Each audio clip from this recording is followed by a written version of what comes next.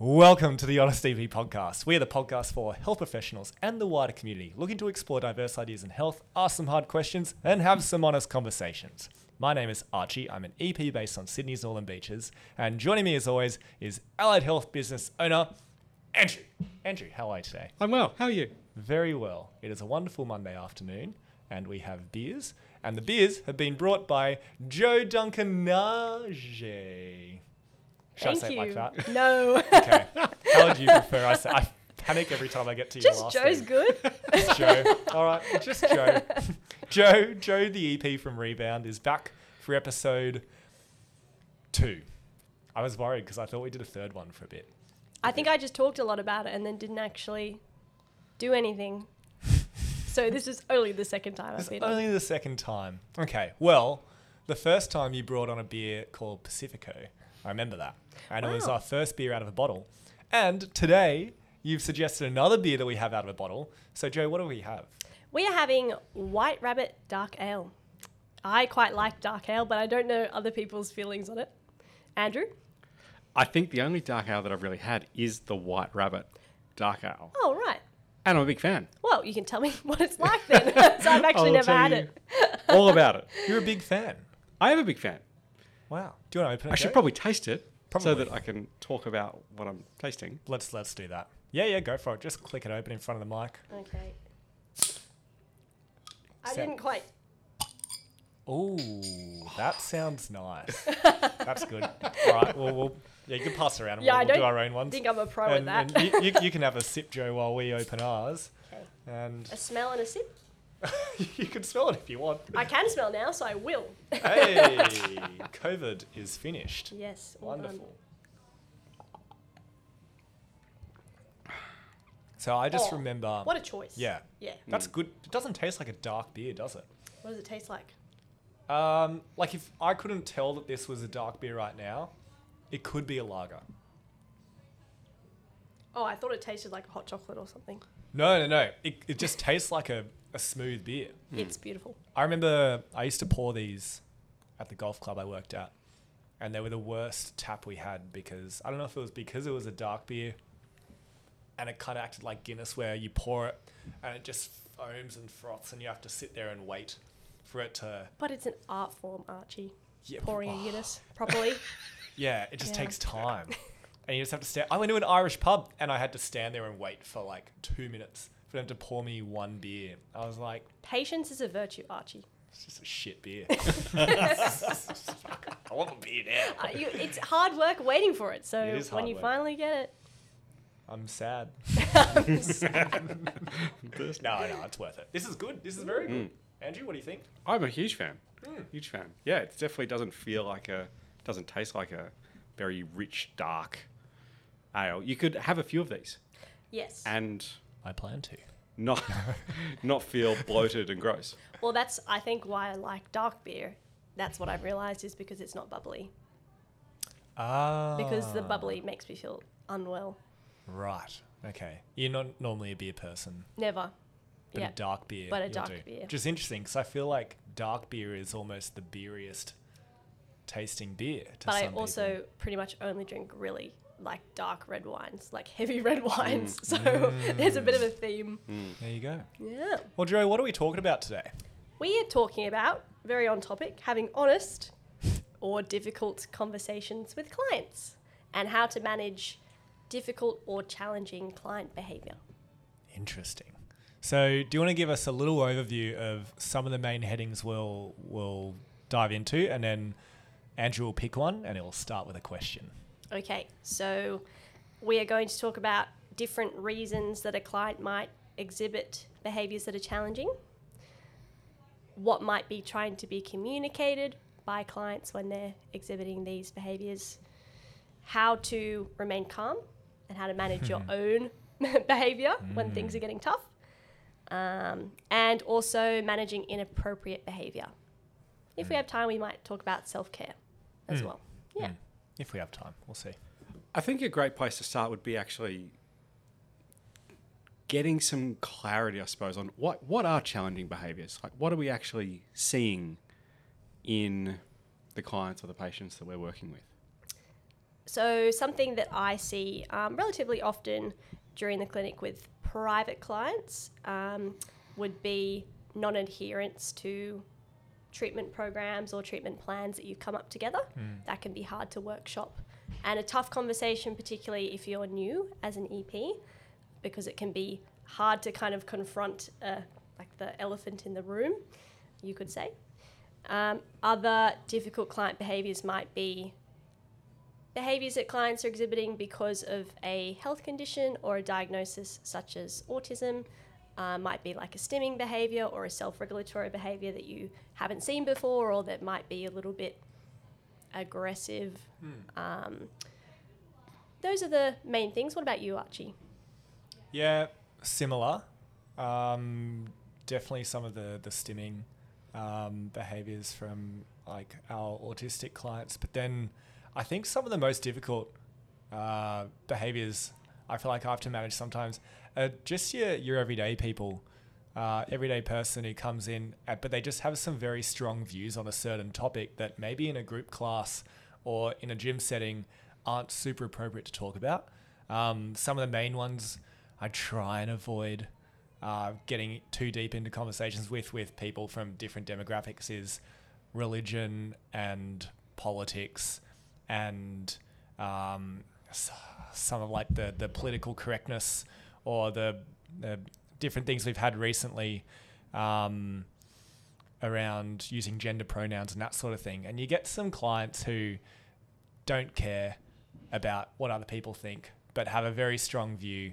And, you know, a classic one is we'll start a group class and you'll have someone go, all right, what pronouns are everyone using today? And you go, oh, fuck. It's like, can you not do that? You know, can you not say that? It's just inappropriate, you know? Another thing that I think of is commenting on people's bodies is a big one that maybe I didn't expect starting private practice. But just, when people comment on others' appearances or sometimes in a negative way and you think, oh, wow, like I can't believe you just said that out loud. Should I address this and how do I do it? It can be really tough. Then sometimes in, not a positive way, but in a supposed to be complimentary way, but comes across in like don't talk like that. You know, that's inappropriate to kind of, you know, talk about someone's appearance if they're in a group class with you or if they're your health professional. Not appropriate. I imagine that some of the audience that listen to this podcast are fairly new or recent graduates. How do they know? How do people know what is an appropriate versus an inappropriate behaviour? Have you ever had something said to you and you've had a strong emotional feeling about it? I think that's often a way to identify if something's making you uncomfortable. As well as cognitively, we know that some things are appropriate to say and not appropriate to say based on, like, our way of viewing the world might be different based on our age and our upbringing and that sort of thing. But generally things that trigger that emotional response and make you uncomfortable or unsettled, or you can see visually that it's making somebody else uncomfortable, those are things that kind of flag in my mind. How do you feel if someone says something and you go, ooh? Yeah, because I imagine it could be easy for some of these challenging behaviours that we're talking about for people to almost like kind of rationalise it and not discuss it or not bring it up and just sort of go, oh, that's just them. You know, they're a bit set in their ways, or, you know, I'm not going to bring this up because I don't want to make it something more than it is. But I think you've articulated that really well, where it's like, if you have a response to something, then that kind of sets the precedent. Well, it's not okay, but what do you do about it? It's a super hard situation because you can make the choice to just accept it and go, oh, I won't challenge this and I won't directly comment about it or call them up on it, and therefore just kind of ignore and allow it to happen. Or you can go, no, the right thing to do is to bring this up with them, and then potentially not damage, but like, see how strong your relationship is with this person for them to respect what you're asking them and talking to them about. Actually, a question that I have for both of you is, if something does make us uncomfortable, do you think it's important for practitioners to say something? Yes. Sorry, I was nodding, but that's not very helpful on a podcast. Yes. I don't think it's always a bad idea, especially if you're unsure at the start. If you are unsure what's just happened and you didn't bring it up at the moment, but then you go and talk to one of your team members, you go talk to your mentor or someone and go, hey, this just happened. Was I right to feel this? Or is it right for me to bring this up with them? And then get some reassurance like, yeah, no, totally, that wasn't appropriate. And you go, okay, cool.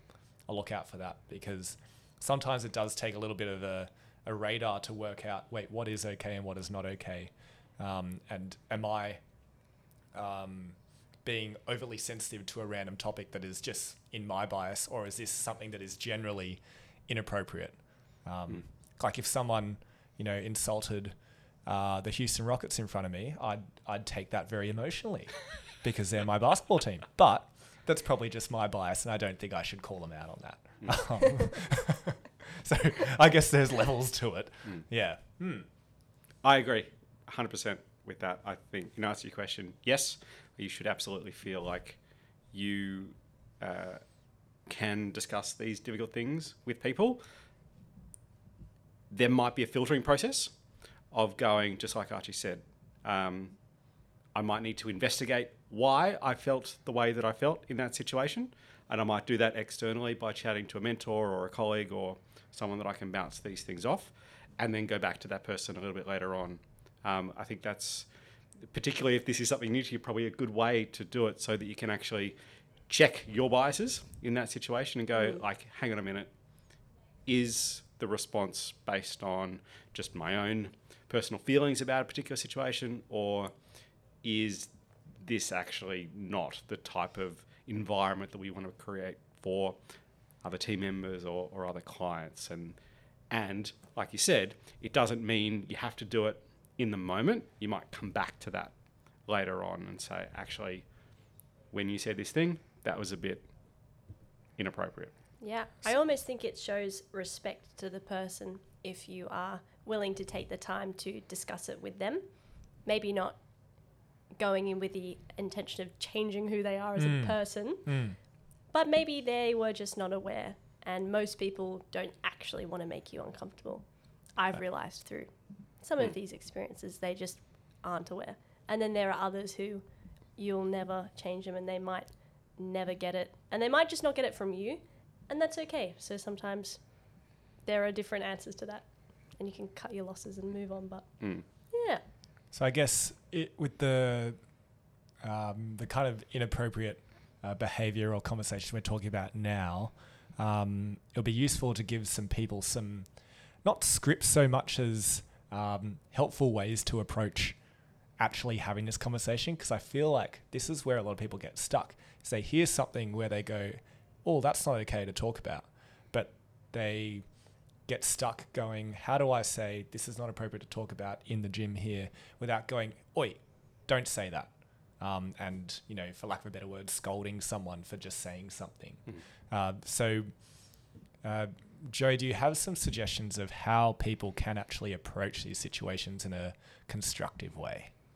So I think first you need to do it when you're not emotional about the situation, or when you've had the time or experience to check yourself and make sure that you're not coming in with that red hot emotional, whether it's aggressiveness or whether it's being upset, because that often just fires up the other person. And also it's hard for you to communicate when you're upset or really irritated about something. So I think if you're able to do it at the time and step back and remain calm, that's great, but that probably comes with experience. So if not, discussing it with your colleagues later and then coming back even the next session, I think is totally acceptable, because then you can actually create that space for an open and honest discussion. I like to ask permission, because you're going to find out pretty quickly whether they're it's even going to be worth your time to have that talk with them by asking permission. So you can say something like, hey, I'll just say Sandy. Sandy. Sandy. Because What I don't did know Sandy anyone do named to you? Sandy. Yeah, right. Hey, Sandy, I was just thinking about what you said in the gym the other day in regards to X. I was wondering if we could talk a little bit more about that now. That's not offensive, but it's direct enough to go, Sandy, I want to talk about it. Yeah, I'm pretty direct, Yeah. so it's actually difficult to make it sound nice. Yes. Because what I want to go is, that wasn't okay, what you said back there. Yeah. But you can't do that to people. No. That's probably not how I would want to be spoken to. Yeah. Especially by someone who maybe is in that position of slight power or who you don't know very well. I guess, Joe, you definitely fall more on the comfort with direct conversations than a lot of other people perhaps are. Where do you think you fall on that scale? Also on that scale, also on that side. Andrew, where do you fall on this I scale? would definitely fall further away from that Interesting. side of things. So maybe this would Just be harder. naturally Yeah. harder. So it would probably take more pre-planning for me, and I would probably, well, when I've had to do this, I've written down what I wanted to say to that Nice. person, so that I wasn't going to get the words all jumbled, or I wasn't going to let the way that I'm feeling sort of come out in that conversation. I'd kind of rehearsed it a little bit. What are some ways that you phrase that entryway into the conversation? I think very similarly to what you've said there, like, would it be okay if we had a conversation about what happened last time or something like that?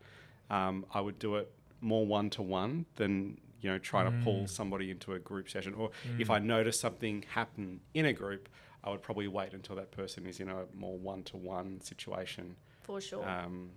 To deliver that. And yeah, like you said, just check my emotions on it, because I feel like maybe that's a reflection of where I sit on this little spectrum, but I could feel my emotions coming up pretty quickly, and the conversation turn a little bit not so useful if I let those emotions kind of wrap a hold of the conversation. So step one is make sure you're in a calm state before you approach the conversation. If that requires you to pause or reset your nervous system somehow or come back another day, good way to do it. Second step is come in with a plan if that's something you feel like you need to do, and then ask permission to actually have the conversation in a polite way. Cool. First two steps. Yep. Where to from here? I think checking with them what they meant is kind of a nice way to do it. Yes. Because sometimes people say things and then it's not really what they meant, but it's how we interpreted it. So, Sandy, Sandy, I heard you say this the other day. I just wanted to check what you meant by that. Perfect. Yeah. Joe, I think that's a perfect example of what I would call seeking to understand first. So before you challenge anyone or provide feedback, it should be seek to understand what they meant and let them clarify first.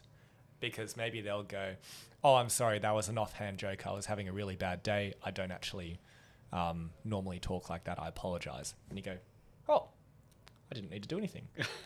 That's great. Yeah. And then you can relax and everything goes back to normal. But if you don't actually seek to understand, then you may actually, go down a rabbit hole. Ooh, rabbit hole. Woo, a white rabbit hole. A white rabbit hole that you don't need to. And then you're going to be on completely different pages with the person you're having a discussion with.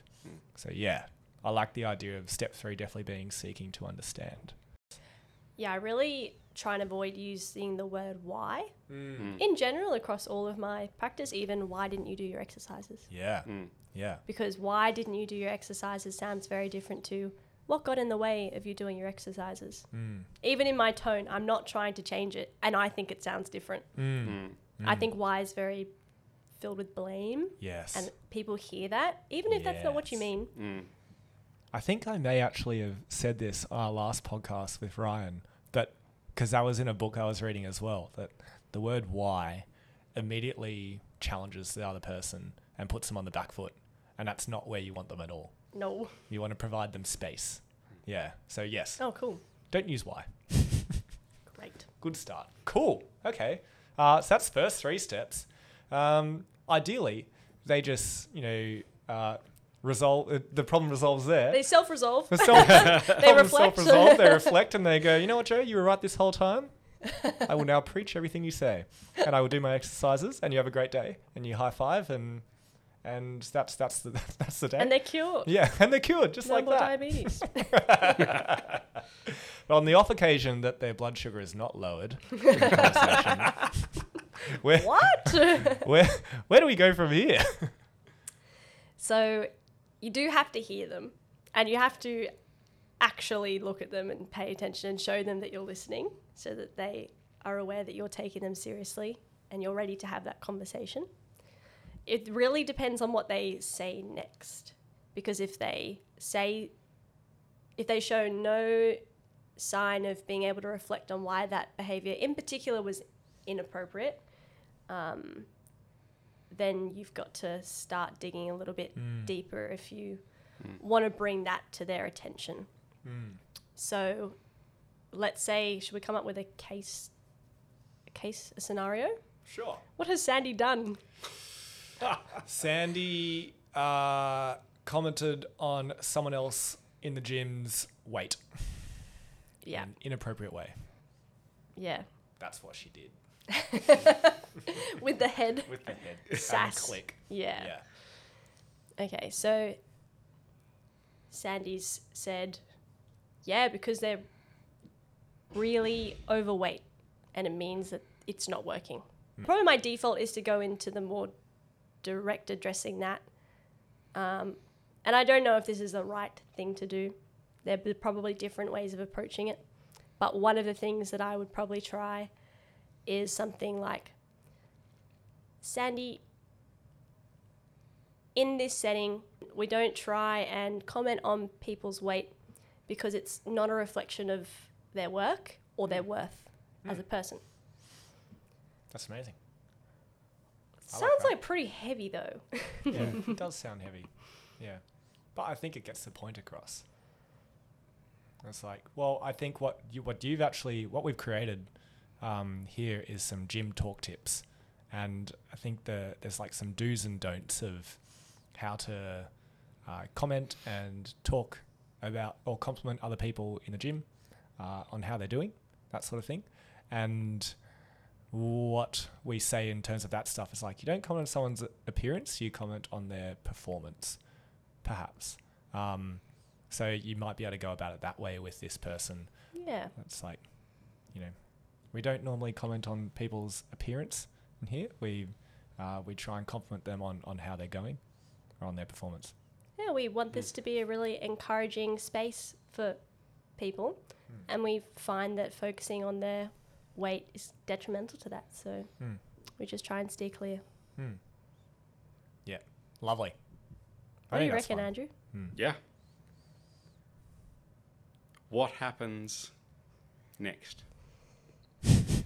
What happens when Sandy pushes back? Yeah, I reckon Sandy gets a little defensive, which is understandable. Just basically told them that I really didn't like what they did there.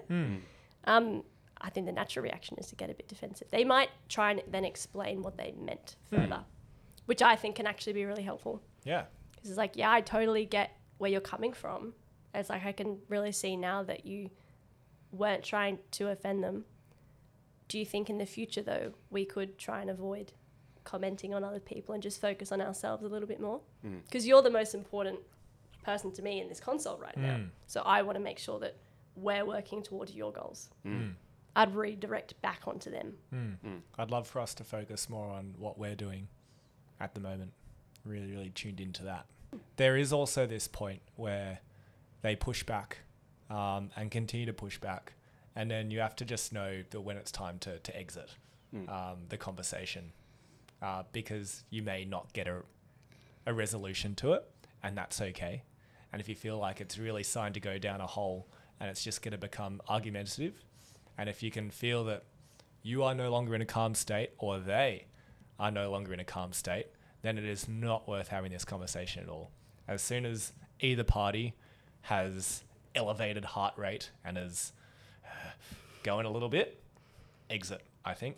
Because, yeah, absolutely. That's really important. yeah, now there's too much emotion involved and you're not having an actual constructive conversation. Yeah.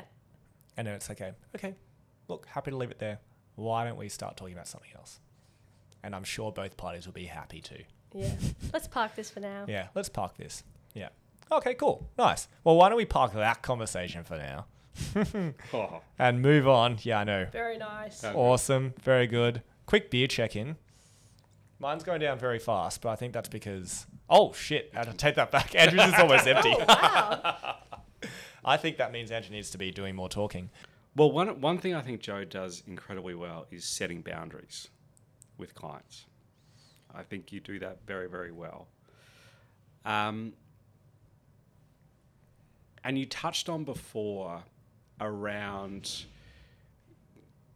when clients are not adhering to the intervention that we are giving to them.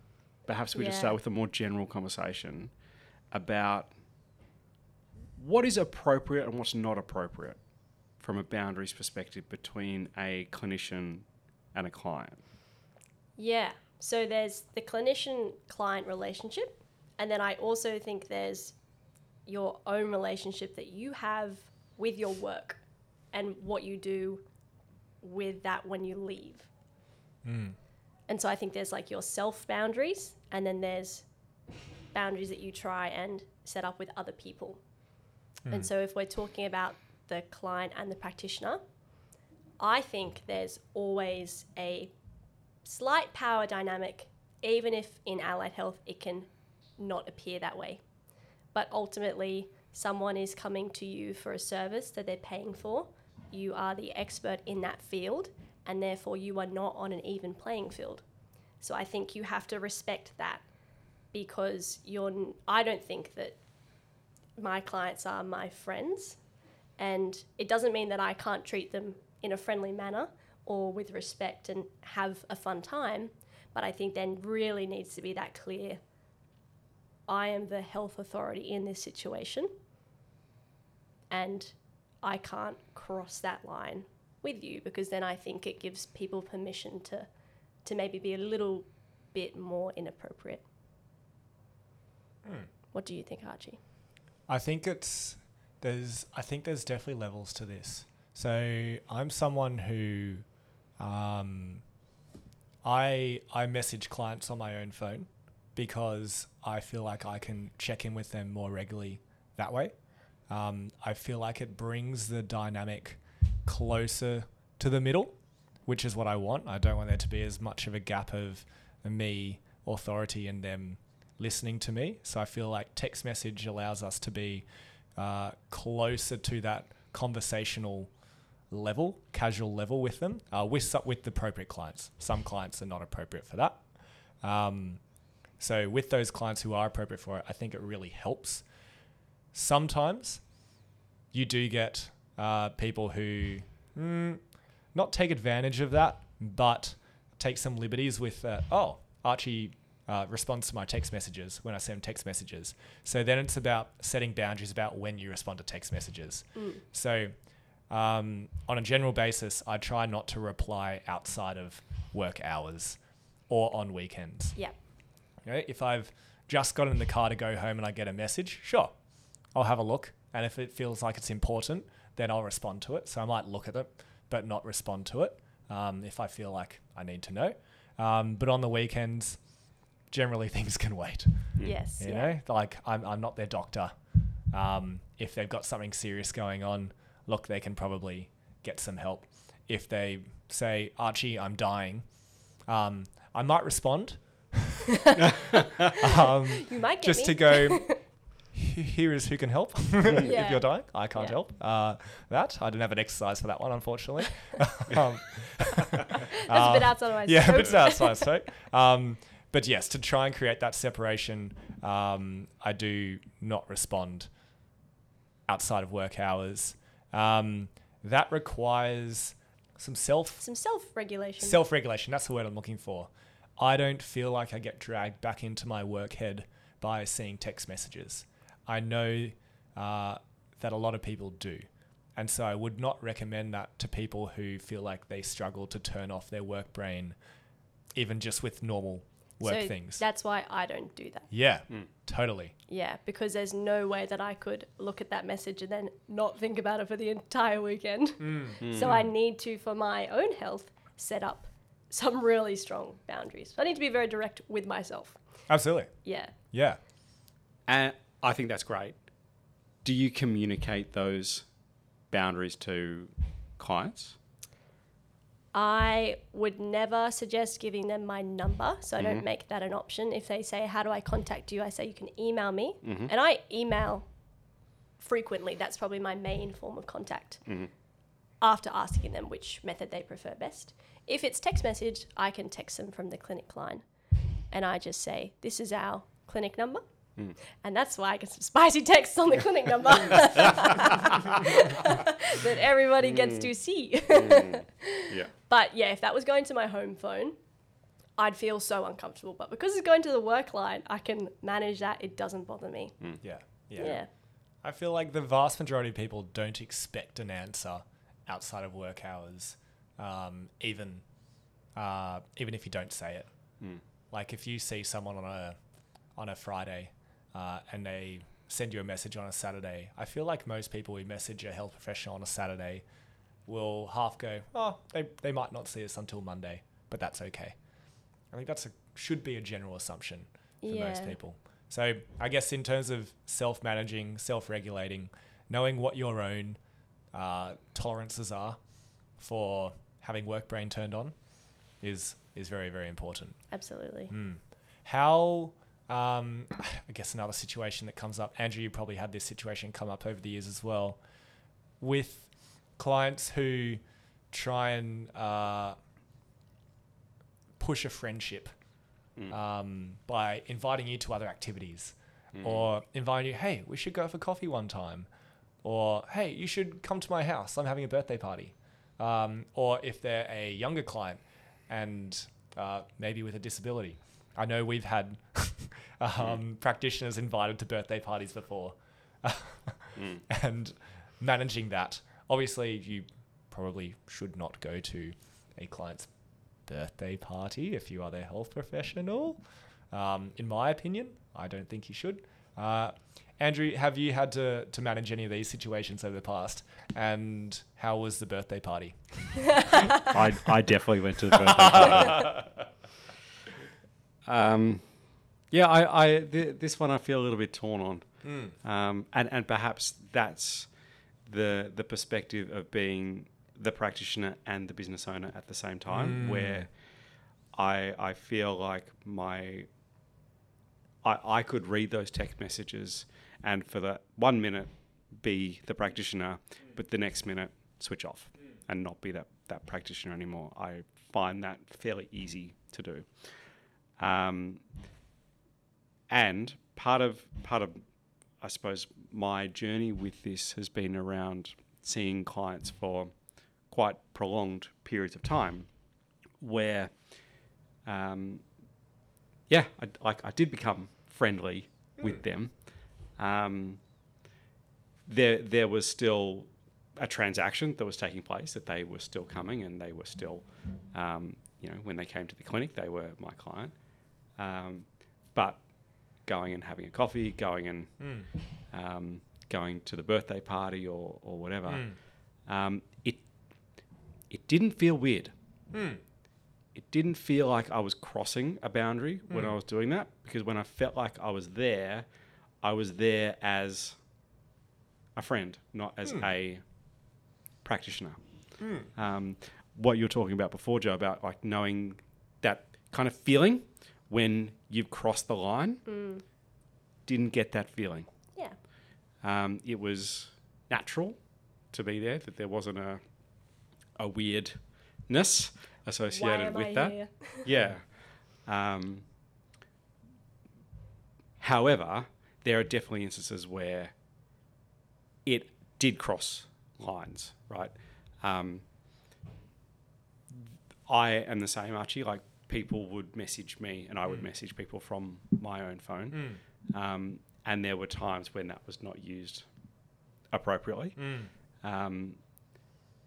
But I don't think I'd do it differently knowing that now. I would still do it the same way. Just because I find I know where the line is. Yeah. And there's no way to like document exactly what that is. I know where the line is, and if it gets inappropriate, like that's it. Like there's a full stop there. Yeah, does that kind of answer? It does. Because I'm the same.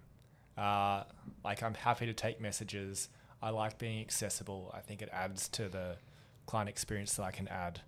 Where I've found it difficult is having the conversation when it does cross the line and going, oh, how do I backpedal from here? Because it's been so useful and such a good open line of communication. And now they've just invited me to, come to their place and, hang out. And I'm like, oh, wait, I don't want to do that with them. How do I, I guess the question is then, how do you then once pull back from that really difficult situation that you put yourself in, where it's like, I'm being really friendly, and I feel like a friend over messages, and that seems to feel okay at this point, but then they've asked me to do something that friends would do, and now I go, I don't want to do that. Yeah. I think perhaps part of the answer to that is knowing who you're communicating to, right? Yeah. Despite what I just said, that was a very generalized comment, and there were definitely some clients where I was like, I'm not even going anywhere near that line. Yeah. Because I know that it could be used inappropriately or excessively. Yeah. If I allowed them that kind of liberty of me being contactable at any time. Absolutely. Whereas the other ones who, you didn't feel like they were going to sort of abuse what communication channels we had together. Yeah. Yeah, it wasn't going to go that way. Yeah. You'd think it wouldn't go that way. I've definitely made mistakes. And then my exit strategy from turning down the invite or something, I've had varying levels of success with. What's an example? What's an example? De-identified. Someone said, oh, we should catch up for a coffee and talk about this topic that we love talking about all the time. And me going, I really don't want to catch up for coffee. That conversation, I wasn't actually seeing that client anymore. They still had my number, so they messaged me. And I just didn't answer that one because I was like, I don't know what to say. That was a bad example, bad way of doing it. Other ones, I've had emails like, hey, can you come over and move this table for me? Yeah. Basically do this handiwork for me because, You're young and fit. I'm young and fit. And that one, I made a very nice response and said, look, it's actually inappropriate for me to come and do these other tasks for you. I know some people, or I know some ways that you can get help doing this, such as hire a hubby, and that sort of thing. If you need help with that sort of stuff, let me know if you need any help organising that. I can send you in the right direction. I think the helpful approach is good. Helpful approach. That's not Yeah. me. I can't do that. But look, and then it's less awkward. Way less awkward, and very effective.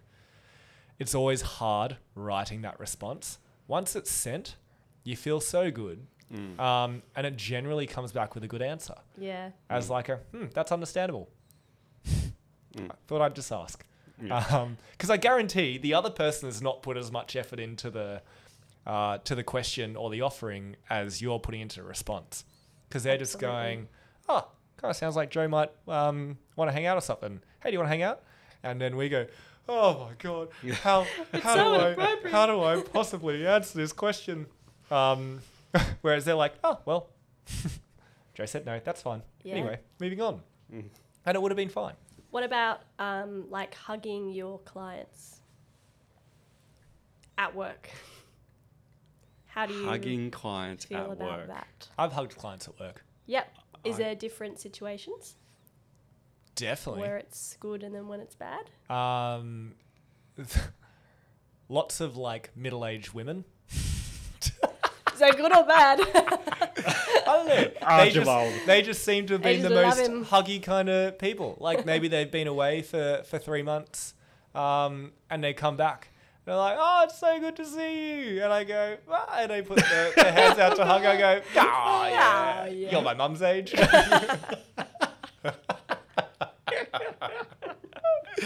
Oh, Or like, I don't know, some clients are like, oh, when you, it's happened a couple of times, like discharging after like a really good Yeah. treatment journey, and they just want a hug, and sometimes they ask, and so I was like, can I have a hug? And then I go, yes. Yeah.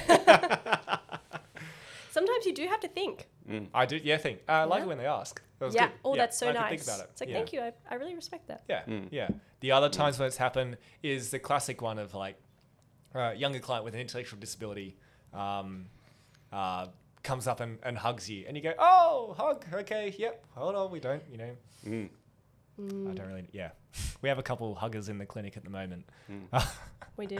and we're in a stage of we're practicing. It's like, oh, wait, hold up, got to ask permission before you hug anyone or touch anyone else. Ask permission first, and then they say, "Can I have a hug?" And I go, "Not right now. Thank you for asking, though." Yeah. Or what about a high five? Or Yeah. what about a fist bump? Yeah. Some other option. Redirect to something more appropriate. Yeah. Yeah. It definitely works. Like I've noticed with those clients that they are learning. Yeah, And absolutely. they're not just running up to you and throwing themselves at you, which Exactly. can be a bit scary and sometimes a little bit dangerous for them. Mm. Elbow to the jaw. That's my first reaction. Bit of a startle reflex. Yeah, yeah. So there's definitely a bit of that. So yes, definitely helpful to redirect to something helpful because they are learning, and it can be a positive thing to help them learn. All right, I'm going to hold it right there with part 1 of our episode with Joe. When we come back, we're going to be moving topics to a little bit different one, more talking about managing challenging behaviours with our neurodiverse, neurodivergent population. So tune in for that one. See ya.